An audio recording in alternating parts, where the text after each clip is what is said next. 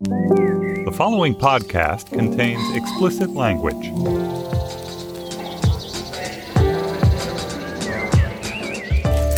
I'm Stephen Metcalf, and this is the Slate Culture Gabfest Samba and Tapas edition. It's Wednesday, January 4th, 2017. Loud and proud, baby. On today's show, we're talking about all movies, no despair. We're starting with La La Land, the new musical from the director of Whiplash. It stars Ryan Gosling and Emma Stone as Hollywood creative strivers. It's a musical. And then Manchester by the Sea is the new Kenneth Lonergan joint. It stars Casey Affleck and Michelle Williams. We'll be discussing that with John Swansburg. Julia Turner, tell us what John's unique qualification is for this particular segment. He lives near Manchester by the Sea, or grew up there. He has regional thoughts, I believe, that he wants to add to he has some regional input. He has regional thoughts, exactly. I'm from the South Shore of Boston, and so can't possibly comprehend the movie, so we needed to bring in someone from the North Shore.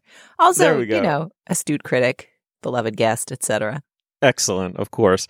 And then it's that time of year again. It's Slate's Movie Club. We'll be discussing it with its doyen, Dana Stevens. Speaking of which, hey, Dana. Hey, how you doing, Steve? Happy New Year. Happy New Year. Dana Stevens is, of course, Slate's film critic, and Julia Turner is its editor-in-chief, the doyen among doyen. I'm not even sure I know what the word doyen means, but... I think Dana and I will own being a doyen if Dana will.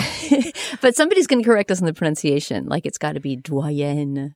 Don't you know? Does it? I think it would be more of a wa kind of sound in French. Doyen. But as established on our advice show, we can use our English vocables anytime we want. It's doyen. You are Julia Turner, by the way. I don't know if I said that. Yes, hi. Hello. Happy New Year.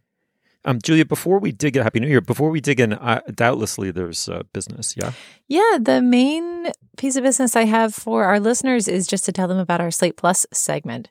So we were struck, as I'm sure many listeners were, by the terrible end to the terrible year of deaths of artists whose work we love and cherish, and in particular, the very sad deaths of Carrie Fisher, and then a day later, her mother, Debbie Reynolds.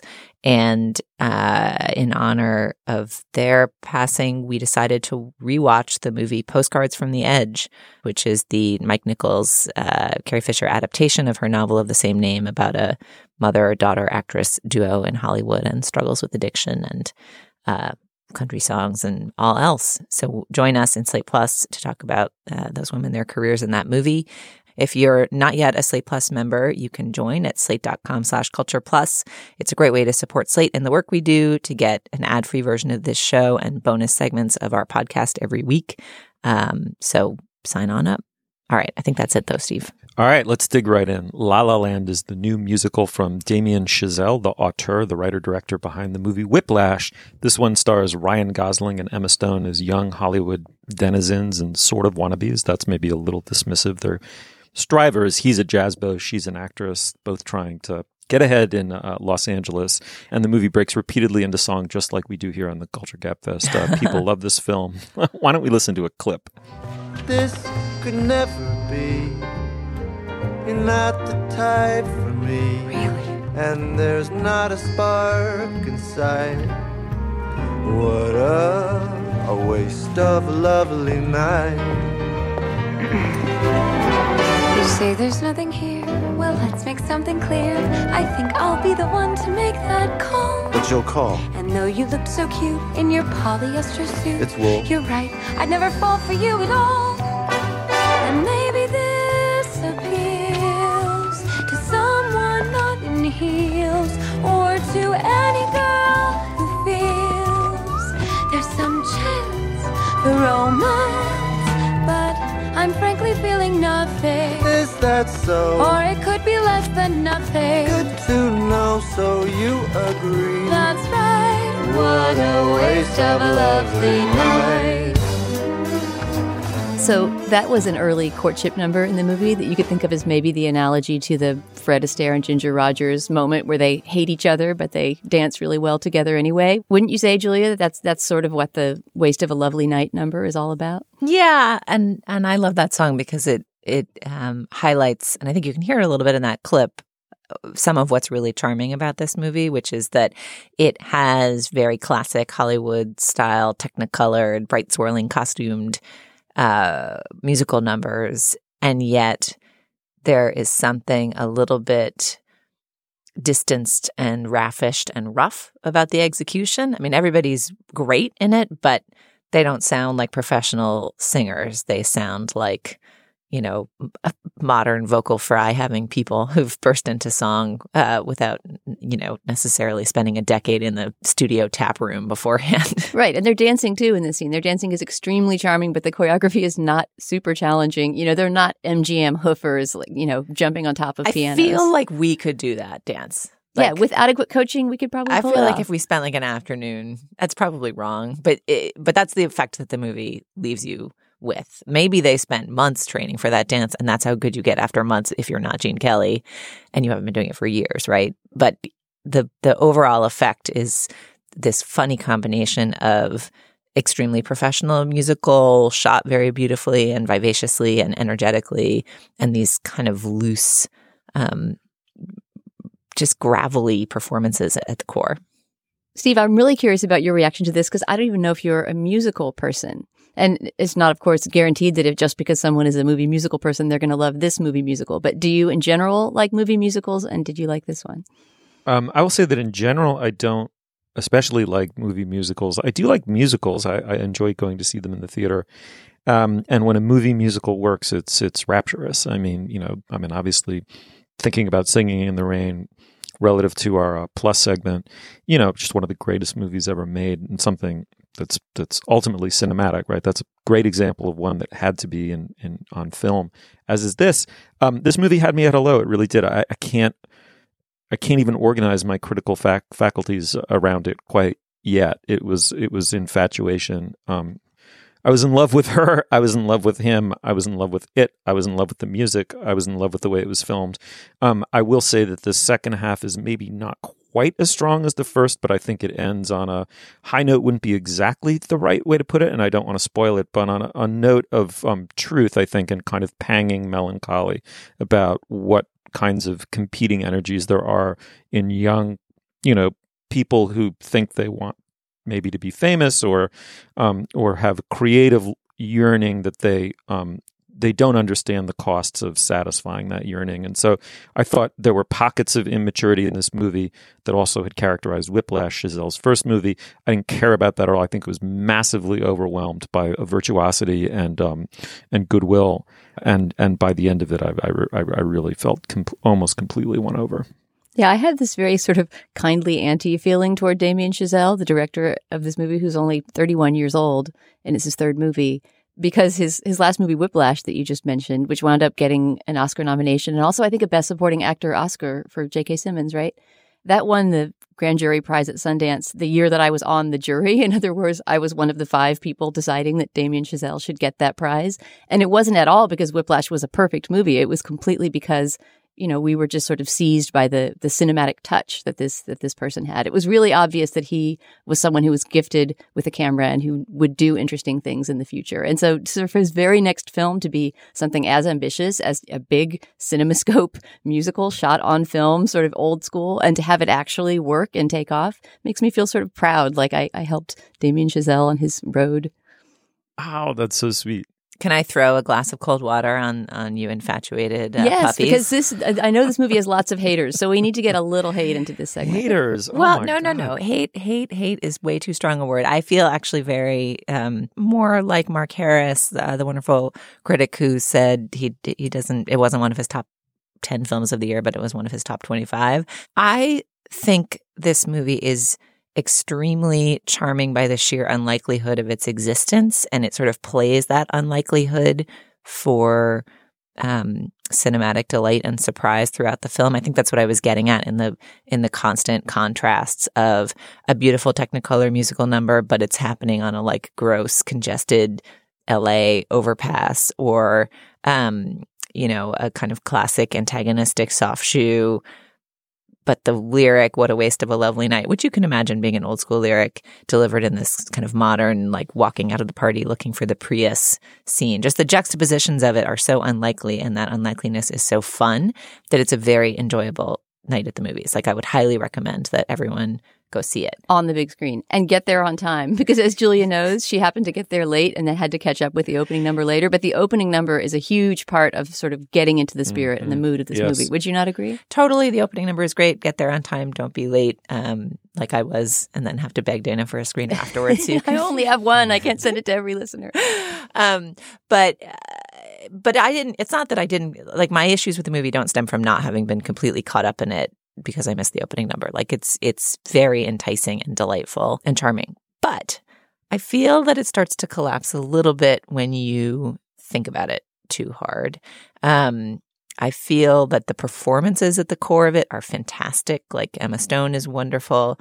I think Ryan Gosling walks on water. Like, I think he is so great. I know that nobody in the world liked The Nice Guys as much as I did, but I think that was another fantastic comic LA performance from Ryan Gosling last year. I'll have you know that I just wrote a movie club entry in which I praise The Nice Guys. It's just like a good, funny comedy, something that doesn't try for anything better than just to be dumb and goofy and funny. It was so good. He's a great comic actor. I like him better comic than dramatic. Me too. And he's wonderfully comic in this role. He's the character is written as sort of a pompous twit, but he makes him much more sympathetic than I think the writing of the character gives him much reason to be. But I don't think the songs are very good in this musical. I don't think they're particularly memorable. I don't think the lyrics are particularly sharp. You don't have those jolts where a particular pairing or couplet or the rhyme or the unexpected lyrical turns that being a song require a writer to make help set off sparks or moments of excitement in your mind. And it's not just that we've all been listening to Hamilton and been thinking about a very good musical a lot recently. Like I just think the songs are a little flabby, and both musically and lyrically. The plot, which is basically two dreamers have dreams and they also dream of loving each other, and can they pursue their dreams and also their dream of loving each other at the same time? Okay, fine.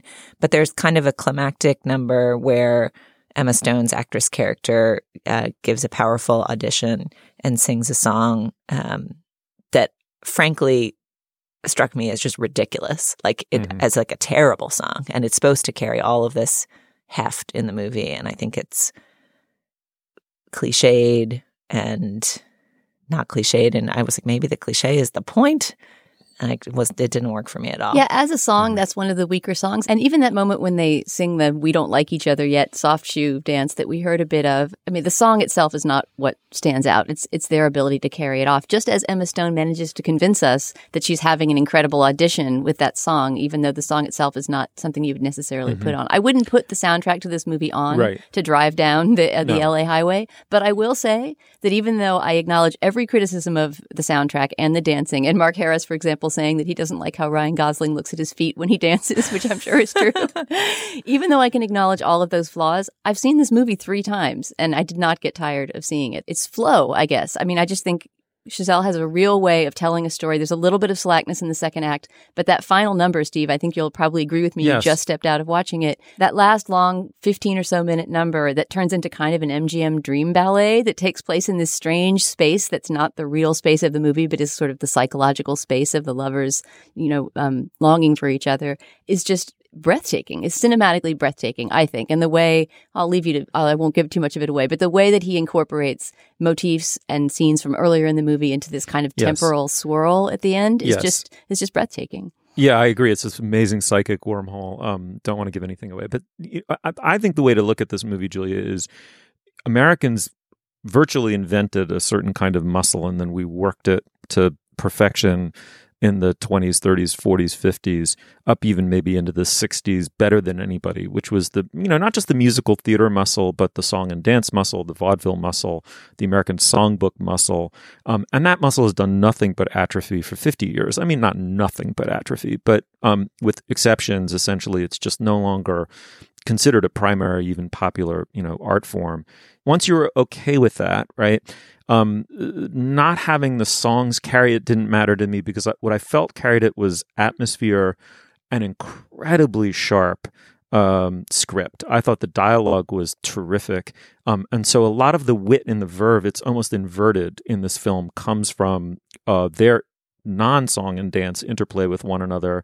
And then, as we've often talked about, at that moment where a musical goes from being a dramatic piece into a kind of dream psychosis where people have to sing in order to express what they're experiencing. I was brought so far along that I was able to kind of rapture along with them, even though on analysis, right, this is not classic American songbook material by any stretch of the imagination. Yeah, Steve, the only thing I would add to that is that, the hardest thing about making a movie musical, and I think, for example, Rob Marshall, who directed the Chicago adaptation, which won an Oscar, even though it was a terrible adaptation of a musical, he didn't get this right, and Chazelle manages to get it right, is overcoming that basic resistance that we have to the idea that, as you say, in collective psychosis, people would just burst into song and somehow all know the steps and all know the lyrics. And it's getting that to go aloft, right? It's getting that conceit to take off. That's the most difficult thing about making a movie musical, whether it's an adaptation or like this one, an original movie musical. And the fact that Chazelle gets that right lets me forgive him so many other missteps. Yeah, and I actually think the roughness of their performances is part of what makes it work. It's part of what makes it feel plausible, is that they seem like real people bursting into song, which you'd think would make it seem less likely somehow, but they really feel like us, kind of. Like they feel like they just checked their phone and then they burst into song. They don't feel like they came out of some magical studio chief's head. And, I think when we look back on this movie in a few years, whether it wins the Best Picture Oscar or not, it feels like there's a moment of modern dreaming around LA right now that's modern and, a little jaded and wised up maybe compared to what you would have tried 50 years ago. But I don't know. It seemed like a bit of a document in that way. It's super idealized, but it's not totally disconnected. It's LA and Lala. There we go. There's our button. Wait, Steve, before you button the button, unbutton it for one more statement just to tease the movie club segment we're going to have later. Unbutton, baby. Not too far down. That I just wanted to add that Amy Nicholson, who is the one critic in Movie Club who's in LA and I believe of LA, didn't like that aspect of La La Land. She feels like the LA that it sees is this romanticized New Jersey kid's vision of LA, and that he doesn't really understand the city, for what it's worth. Okay, fair enough. The movie is La La Land. We're not super split on it, but maybe fancy enough that we'd love to hear what you think, and not just one side or the other, or Julia at least. I loved it. Check it out. New from Damien Chazelle. Come to facebook.com/culturefest and tell us what you thought about it. Okay, moving on. Manchester by the Sea shows us the brutal aftermath of a brutal loss. It's a movie filled with keening and very internal silences. These are carried heavily in the person of Casey Affleck. It follows him through the low affect afterlife as he suffers from a very profound grief. I don't want to give too much away. The movie doesn't until about midway through. But it does concern his decision on whether or how to take possible guardianship of his adolescent nephew.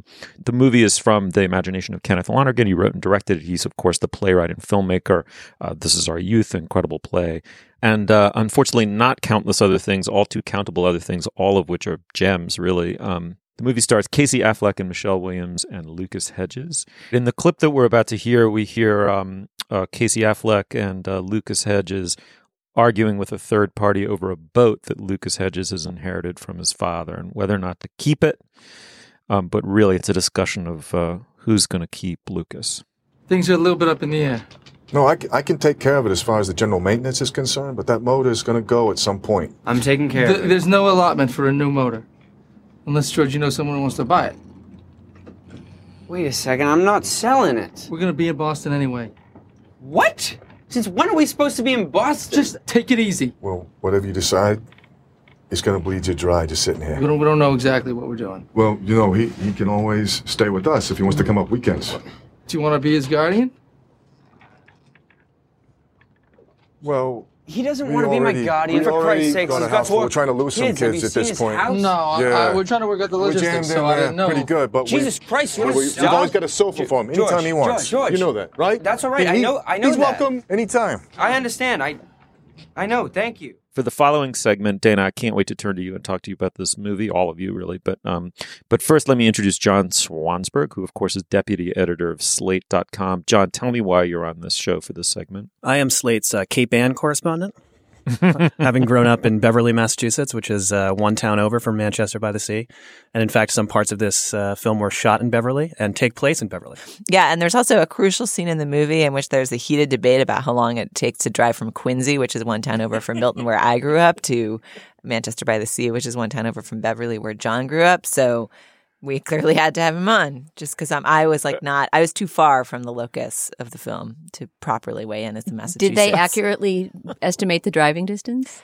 It's definitely closer to an hour and a half from Beverly to Quincy than 45 minutes. I think it's squarely 60 minutes. My grandparents lived in Quincy. My mom grew up there, and so I've done that drive a lot. Now, Manchester's a little bit further north. It's 2 exits north of my house. It all depends on the traffic, of course. Legend, we're talking post Big Dig, pre Big Dig. It's my God! They have a boat. It's not that I couldn't sit here for 45 minutes listening to you two touchstone the authenticity of this movie, but I'm going to turn to Dana Stevens and treat it as an aesthetic document for a couple minutes first. Dana, what'd you make of Manchester by the Sea? Oh, I love this movie. Love it, love it. I'm so happy we're having a chance to talk about it. Yeah, I mean, to characterize what I think is unusual about it and special about it, it does have to do with the richness and breadth of this movie's world. I mean, you described the relationship between the Casey Affleck and Lucas Hedges character, which I guess is the central one, the uncle and nephew. But there's every character in here, including the smallest one, gets some kind of texture, some kind of background, some kind of scene where they get to be their own difficult, contradictory self, including Kyle Chandler as the deceased brother who you meet in flashbacks, and Michelle Williams, who plays Casey Affleck's ex-wife, who has some incredible scenes as well. And just every bit player, right down to Kenneth Lonergan, who always does a cameo in his own movies. So if you know what he looks like, he's sort of a big, stocky, bearded guy. There's a little moment that he pops up for a line as well. But yeah, this world just feels so richly built from the ground up that I feel like the tears that it wrings from you are all 100% earned. I thought this movie was excellent. I thought that the characterizations of the humans in it felt so rich and dense and real, and I was glad that it existed and its representations of Boston area suburbs, insofar as I can hope to understand the northern ones, coming as I do from the southerly ones, struck me as a part of the authenticity that made the movie so strong. I also felt like Kenneth Lonergan is known as a man with a knack for excellent and realistic dialogue, but this movie has a lot of silence in it. Casey Affleck plays a wounded and grieving person who just silently does a lot of stuff, and there's an extraordinary opening sequence where we see him tackling all the chores of his daily tasks, and his ability to act through chores, to convey character through the physical doing of chores, is so extraordinary. It's one of the most extraordinary pieces of physical acting I think I've ever seen. It's just beautiful. The whole thing is beautifully made. And I think in terms of the tears it wrings from you, the story is about grief and grieving and how to move on from things, and whether you can move on from things, and whether you even should move on from some things. The one thing I'm interested to talk about with you guys today is I've seen a couple people describe it as a play on melodrama as a genre, not a play on, but as sort of a melodrama, but one that's executed so dexterously that it takes away the things that you think of as negative in calling something melodramatic or a melodrama. I feel like I don't really understand what that genre is for, what the point is of a movie that just tries to make you fucking cry by being so miserable.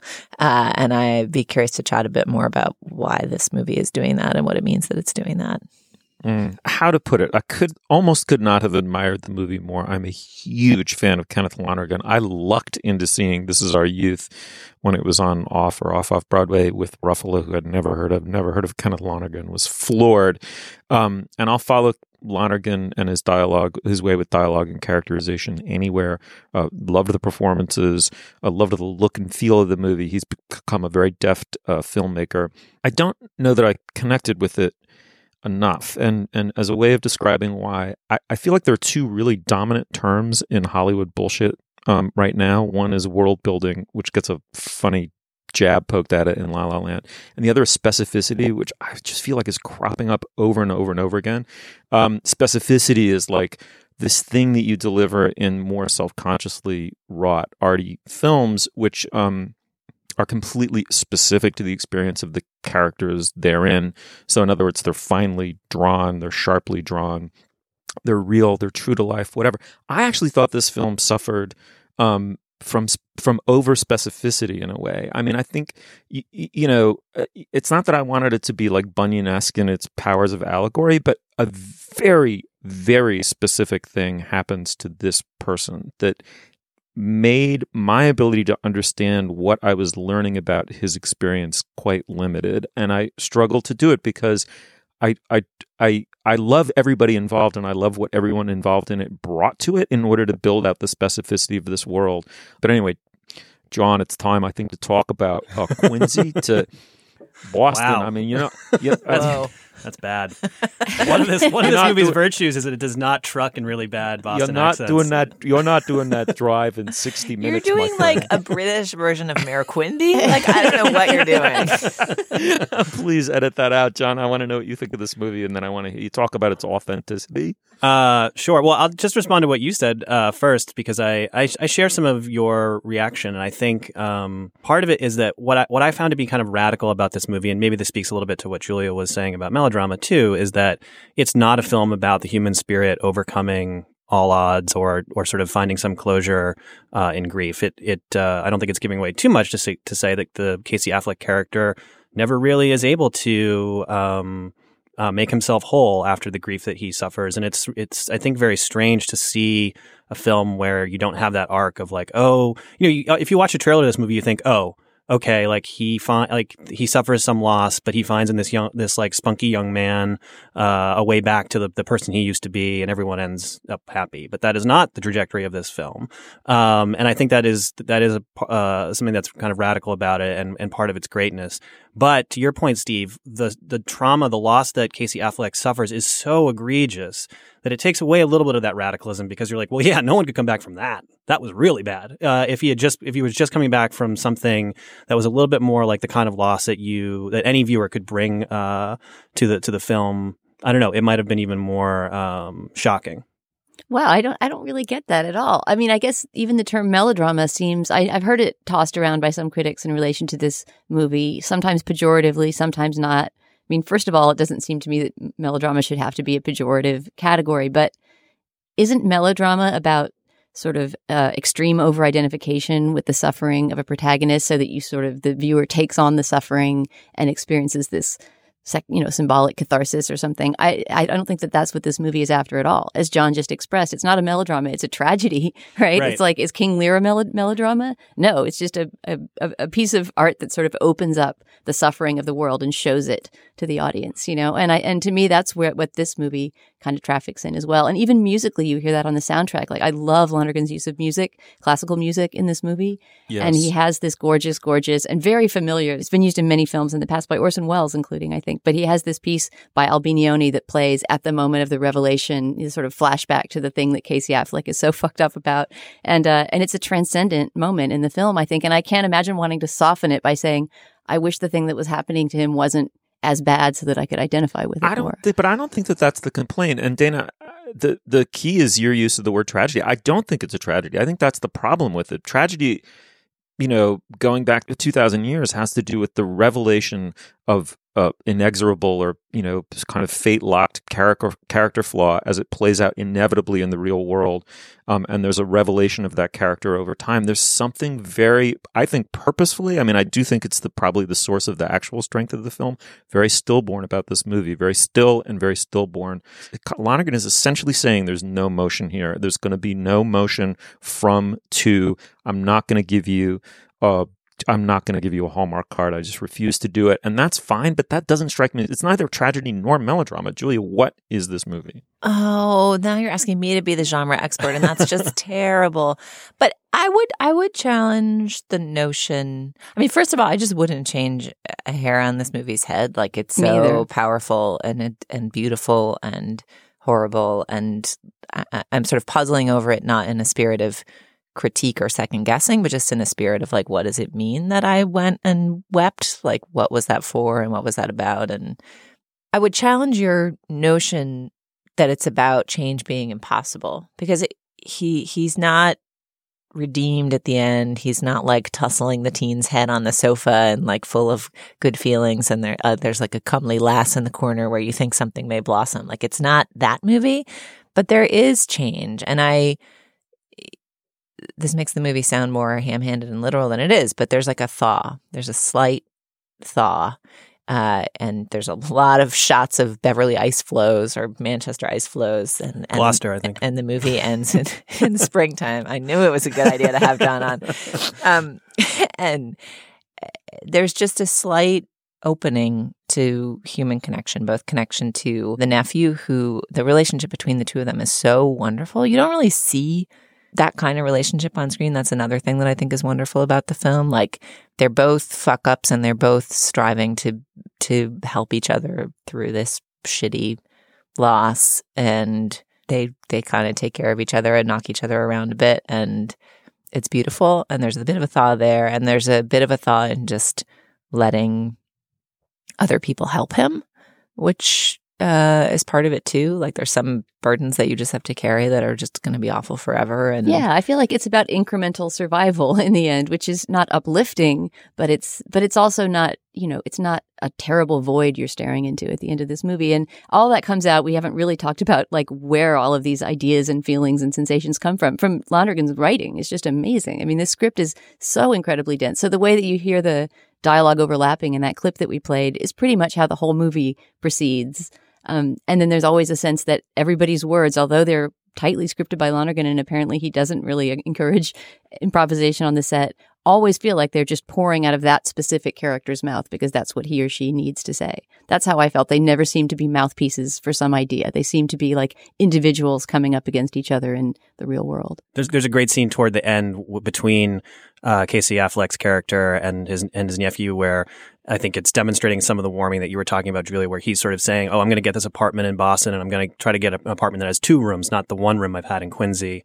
And it's clear that what he's saying is, I'm getting 2 rooms because maybe you'll come stay with me sometime. But he doesn't want to actually say that because these are these wonderful working class Irish Catholics in North Shore Boston who can't actually say nice things to one another. They can only rib one another. That's how they express sentiment, even sweet sentiment. And he's sort of like Patty, the nephew, knows that that's what his uncle is saying, that he's sort of doing this nice thing for him, but he can't say it, and they start ribbing one another about the fact that he's like, well, why are you going to get that second room? What are you going to do with the second room? And he's kind of beating it out of him, and it's just a really wonderful, sweet moment, and it's sort of, I think it's a great example of that writing and the sort of specificity in the right way, but also just like you said, Julia, there is this moment where they're coming a little bit closer. It's incremental. It's not like a big warm hug, but it's something. Look, I cannot tell you how much I admire what everyone brought to this.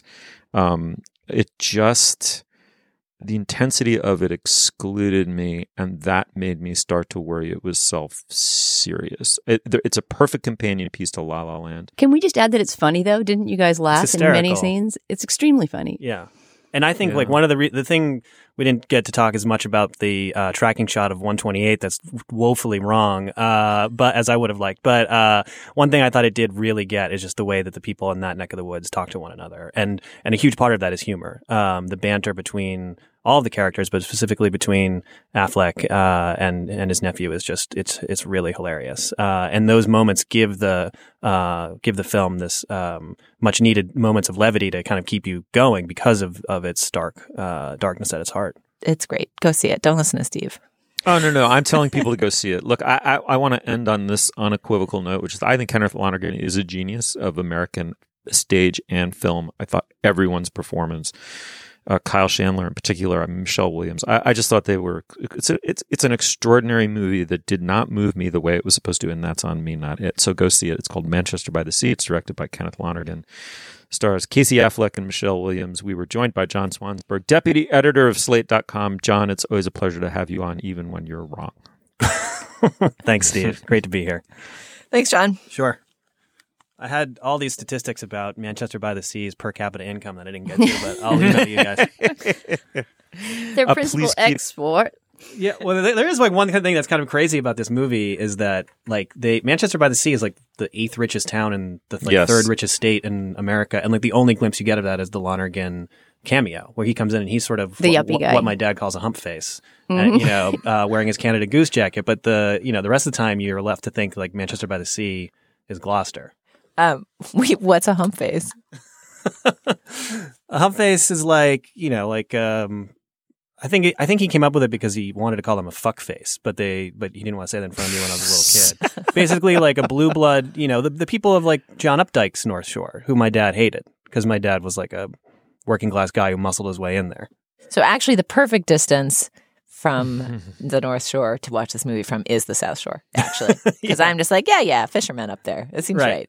It is kind of weird, like, to the specificity point that, like, they chose... I can't figure out why they chose Manchester by the Sea. I think maybe it's just because it's called Manchester by the Sea. The name. And they didn't... That was, like, circa... Yeah, why didn't they just call it Gloucester? Right, it should have just been Gloucester. And Manchester by the Sea only started calling itself Manchester by the Sea in, like, 1989 because they didn't want to be confused with, like, the post-industrial Manchester in New Hampshire. You seen Gloucester yet? Oh my God, never. All right, we got to stop. It wouldn't have worked. That's a movie for the hump faces. Oh my God, take it away. That's like some sort of really bad, I don't know, TV sitcom Brooklyn Cabbie. Really? Because from inside my earphones, it sounds like I'm fucking nailing it. He's like the Kennedys. Get off of my show, Swansburg. You off of this show. Oh my God. In a world where there are many, many bad Boston accents, that is just one of the worst I've ever heard. Thanks, John. All right, I have to admit, I love the movie club, and I dig Dana's Pied Piping of it, but I don't really have an intro for it. I'm going to throw it over to Julia Turner to get us into it. Well, Movie Club Week is my favorite week of the year at Slate. I'm not sure Dana knows this, but the Movie Club featured heavily in my job application to Slate. It was the first thing on Slate that I loved. I just love it. I love it. It's peak Slate. It's smart, convivial people convening convivially to discuss art and meaning and life in the world.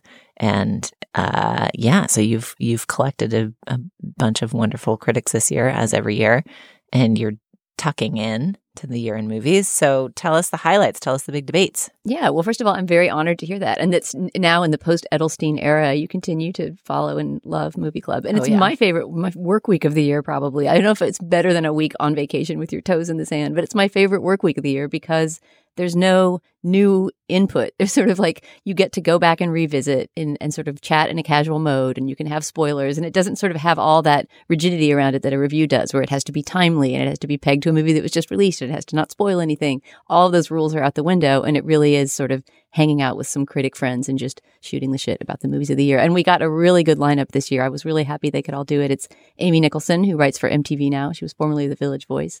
Bilge Ebiri, who recently moved from New York Magazine to The Village Voice, and Mark Harris, who's not a critic per se, but is a film historian, industry analyst, and somebody we often talk about. If he's the most reasonable man on Twitter, is how I think of him. He is also, yes, he is a fabulous tweeter, and if you're on Twitter, follow him at Mark Harris NYC, because he's a great analyst of anything, of the Oscars, of pop culture, but he's particularly reasonable. Like he just always has like a sage, tempered view. Yeah, he is a great balance to the three of us who are all about, cramming movies into our head all year. Whereas I feel like he has a longer, broader sense of film history and more of a kind of glimpse into industry analytics and things like that. So his posts have been great so far.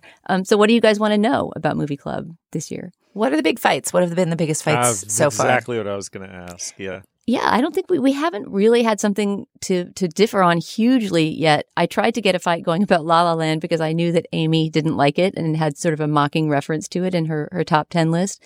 But then even she was sort of willing to concede that it has its charms and was just more down on its inaccurate portrait of L.A. What else have we got to fight about? I just brought up Elle in a post that hasn't been responded to yet. And Elle is a movie that I hope we have a fight about on this show as well, the Isabelle Huppert Paul Verhoeven collaboration. That's this very, very strange and hard to read story of a rape survivor and the various revenge fantasies that she embarks on. I don't want to give away any more than that, but that is sure to be a fight. But so far I wouldn't say one is really cropped up. Okay, well, what's the movie that you personally have undergone the biggest reconsideration of, either just in thinking it through again at the end of the year or in responding to what your interlocutors have proposed? Well, for one thing, Amy Nicholson's enthusiasm for Swiss Army Man, which she put on her top 10, has made me finally convince myself that I should see it. And at some point during this week, I'm going to watch my DVD of Swiss Army Man that's been sitting around all year that I've been putting off watching in part for a really stupid reason, which is just that Daniel Radcliffe plays a corpse in it. And apparently he's some kind of animated corpse, or Paul Dano projects the idea that he's animated. But anyway, somehow the idea of like Harry Potter's dead body being a character in a movie just really freaks me out when I'm right in the middle of reading through all the books and watching the movies with my daughter. So essentially, just because I'm scared of seeing a dead Harry Potter, I have not yet fired up Swiss Army Man. But the fact that she took it so seriously and that she put it, although it's a comedy, on her top 10 list. Oh, one of the, not fights exactly, but one of the big themes we've been talking about is comedy, and why it is that at the end of the year, when people start weighing the movies that really matter, comedy often plays such a small part, right? It's very rare for a comedy to win an Oscar or for it to be talked about sort of along with the serious movies of the year, which is why, for example, the Golden Globes and some other awards have a separate musical or comedy division. It almost seems like the movie club needs to have that. You know, we need to have some special reserved place to talk about comedy because it tends to get tamped down by movies like Manchester by the Sea that have this apparently larger moral import. What were the best comedies of the year? I mean, we differ wildly on those. Amy loved Swiss Army Man. She and Mark Harris liked Popstar, which we eviscerated on this show. Yeah, there was a little pro pop star, which I may have to smack down a wee bit, because anybody who can sort of say that La La Land doesn't work as a musical, but then endorse Popstar, which is a movie in which I feel even the good songs, some of the song parodies are quite good, just don't fit in narratively with the movie, and that sort of stop it and weigh it down.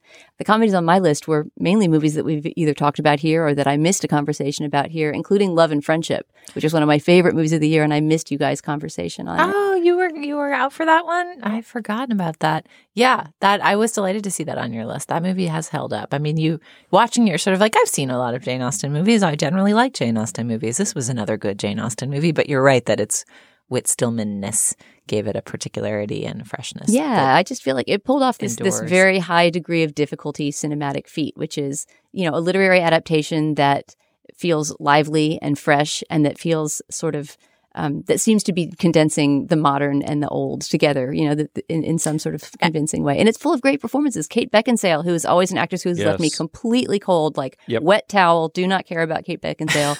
Totally carried that movie. Yeah. Yeah, I totally agree. It also pulled out the tartness. Like usually Jane Austen plots are a swoony romance about which acerbic social commentary swirls, and this one just kind of cuts out the core and is just tart observation all the way through, and that makes it feel fresh too. Yeah, it has this wonderful catty, campy kind of, I don't know, it's just a pure verbal pleasure. And that actor Tom Bennett, who I had never seen before, the guy who plays the dumb visiting rich lord who doesn't know what peas are, it's just fantastic. I mean, there's these flights of silliness in that movie that don't come from Jane Austen, that just come from the weird imagination of Whit Stillman. Agreed, and the unfamiliarity of the source material, his clever repurposing of it, it just was a just terrific set of choices all the way through. Dana, very quickly, I do have to ask you a question.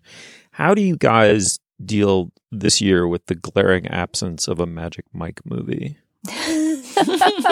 Was that hard? I mean, it's kind of unspoken. It's got a grieving quality to it in a lot of what you're writing. Yeah, I feel like we're all writing with black armbands on in a way, because there's been so little Magic Mike.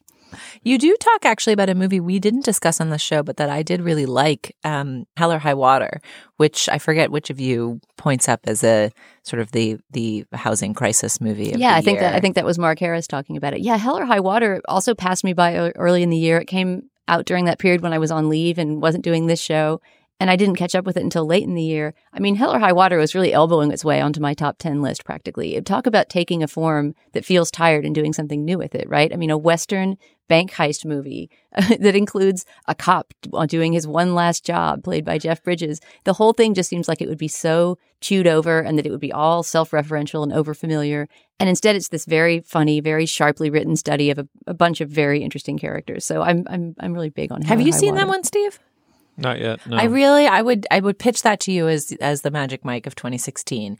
There's no stripping in it at all. But it's a Guy Road movie. That is, it takes a familiar genre and uses it to put forth really interesting economic and social commentary, I think. And it's also an exciting adventure. Yeah. It's a kind of a cops and robbers story, and it works on that level as well. Plus, it has Chris Pine, who I just think can do no wrong. I love Chris Pine so much. Oh my God, I can't believe you can tell the Chris's apart, but okay.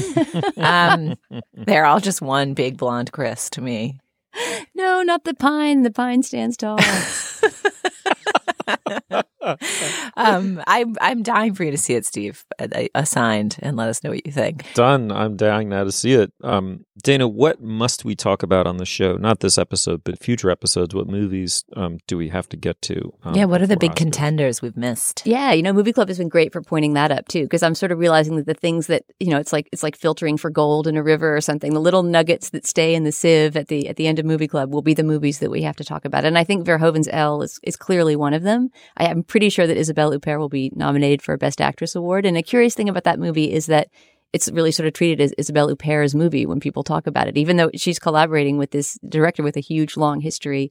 I sort of went to see it more with excitement about Verhoeven than about Huppert, but I think it's really her that makes the whole thing work to the extent it does. But it's the kind of movie that you could have a heated, knockdown, drag-out discussion about because it's so full of controversial, hot-button things, and it's somewhat unclear what Verhoeven is saying about those things, and sometimes her performance seems to be undercutting what he's trying to say. So that is a complex one that we should definitely get to. Another one that I know Bilge Ebiri is going to be talking about in his coming up post, which I believe he's typing away at right now, is Silence, Martin Scorsese's Silence, which to me, it was a runner-up on my top 10 list. And I would say that Silence, it seems to be coming from somewhere at a completely oblique angle to the rest of the movies of the year, or any year, that it has, maybe because it's been in development in Scorsese's mind for so long. He's been trying to make or thinking about making this movie for almost 30 years. It has this feeling of sort of quiet presence, moving in, like it's like the movie itself is this kind of hooded monk just walking down a red carpet. It's a strange addition to the end of the movie year. And it feels, and I don't say this at all because I want it to be, I hope Scorsese will live long and make many more movies, but it has the contemplative sort of digging deep feel of a last movie, as if he were gathering everything he had thought about and worked on for his whole career and condensed it into this one, very long and very heavy, but I think very beautiful film. I'm excited to see that one.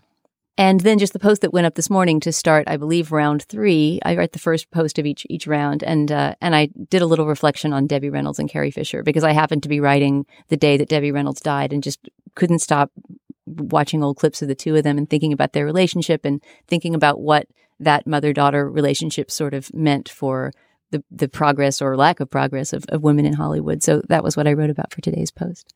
Magnificent. Okay, it's Slate's Movie Club, as hosted more or less by Dana Stevens. It's up on slate.com. Go check it out. All right, moving on. All right, now is the moment in our program where we endorse. Dana Stevens, what do you have? Okay, I don't want this to be a sad endorsement, even though it is an endorsement about someone who just died, because he was someone who lived a very long life. He lived to the age of 90. And it's John Berger, the art critic and writer, and I don't know what you would call him, the kind of aesthetic thinker who wrote this book called Ways of Seeing in 1972 that was made into a television series, a 4-part series. And that, I don't know if this is still the case, but was very, very frequently assigned in sort of undergraduate classes on philosophy, art, aesthetics, etc. So Ways of Seeing is great, and the book is wonderful. You can see the 4-part series on YouTube, but that's not actually my endorsement. My endorsement is this new film made in 2016 called John Berger or the Art of Looking, and it's just an hour-long documentary that visits Berger in his studio and interviews him about his life and about art and work, and he's 90 years old and incredibly sharp and fascinating. And if you want to get a sense of what it is to be a smart guy at the end of a very long, full, rich, interesting life, watch John Berger or The Art of Looking. You can find it on YouTube and on Open Culture, I believe, as well. We'll put some links on the show page. That sounds so interesting. I've never read any of it, and it sounds so up my alley. Oh, yeah. It really is all about, stuff that you would love because it's about design and kind of scrambling one's perception to see in a new way. Cool. Agreed on all counts. Julia, what do you have? I would like to endorse a unlikely musical. I feel like one of my complaints about La La Land is people saying, the musical, it's back. Finally, it's being reclaimed. And it is true that Hollywood doesn't make original musicals that often. But I also feel like the musical is a form that is so durable and wonderful that people reclaim it creatively often. And one such wonderful reclamation was Once More with Feeling, which is the musical episode of Buffy the Vampire Slayer, the show created by Joss Whedon in the early aughts. And it is a show that solves the problem of why are they singing. If I recall correctly, I think it's that singing in the episode is a kind of truth serum, and his curse upon them all is that when they open their mouths, they will sing, and when they sing, they will tell the truth instead of the various comfortable fictions that punctuate modern life in Sunnydale. And the episode is beautifully made. The songs are excellent and earwormy as hell in terms of my complaints about La La Land's. And Joss Whedon wrote them all himself, which, again, it's astonishing. It's so good. And the episode also sits within the season that it's in at a moment where everyone has a secret they're concealing from all the other characters. And so it lands within the arc of the season as this extraordinary emotional catharsis where every single character has some built-up tension that they release in a perfect, memorable song, some funny, some poignant, some heartbreaking. It is a great musical, like just a great, pure musical. And if you are a Buffy fan who hasn't watched it in a while, I heartily recommend you go back and do it. If you've never watched a lick of the show, pop it in and give it a try. If it's not your bag, you can turn it off. I'm not sure if it would land as well if you weren't somewhat familiar with the characters and the various, traumatic demon reflecting experiences that they're going through. But it's great. It's great. As unlikely modern reclamations of the musical format go, I think that one is hard to top. All right, I'm going to do a quickie and a longie. The quickie is Young Marble Giants, a band from the 80s that I'd completely forgotten about. A friend of mine put me back onto their masterpiece album, Colossal Youth. Masterpiece might be a little strong. It's a great album. Colossal Youth by Young Marble Giants. Any fans out there, love to hear from you about them. I'm really unfamiliar with the rest of their oeuvre, but I really like that record. Okay, the slightly longy one is I'm endorsing Pictures at a Revolution: 5 Movies and the Birth of the New Hollywood. Dana Stevens, who wrote that book? Mr. Mark Harris. Mr. Mark Harris. It's funny. A part of my book, should it ever see the light of day, involves Bonnie and Clyde, as many books about movies, especially from the 60s on, are or include a section on Bonnie and Clyde. But anyway, and then I came across Harris's book. Never heard of him. This was a couple of years ago at least. And the book is wonderful. I mean, I was just basically going to strip mine it for quotes and nuggets and anecdotes, and realized it was a book with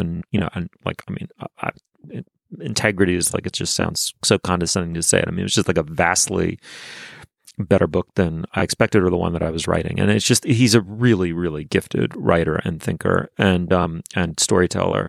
And it's just one of the better books about movies that I've read recently. I mean, just quickly, the setup is that, in the 1960s, the Hollywood studio system, which had been having troubles ever since they had sort of deintegrated their business, they had been forced to sell off its most lucrative piece, which was the theaters, started having really serious money troubles in the 60s, when young audiences really weren't interested in John Wayne movies or Mary Poppins, and television, which had been cannibalizing them for decades, really, really caught up with them, and then there was essentially a revolution in Hollywood movie making, fit to the revolution of youth revolution and taste revolution that was happening elsewhere, and Bonnie and Clyde being one of the big ones. And he uses the 1968 Academy Awards, which had very sort of symbolic nominees that year, to tell that story, and tells it so beautifully. It's really a terrific book. I heartily second the endorsement of him as a Twitter presence. He's fantastic. His more recent book, called Five Came Back, is also a great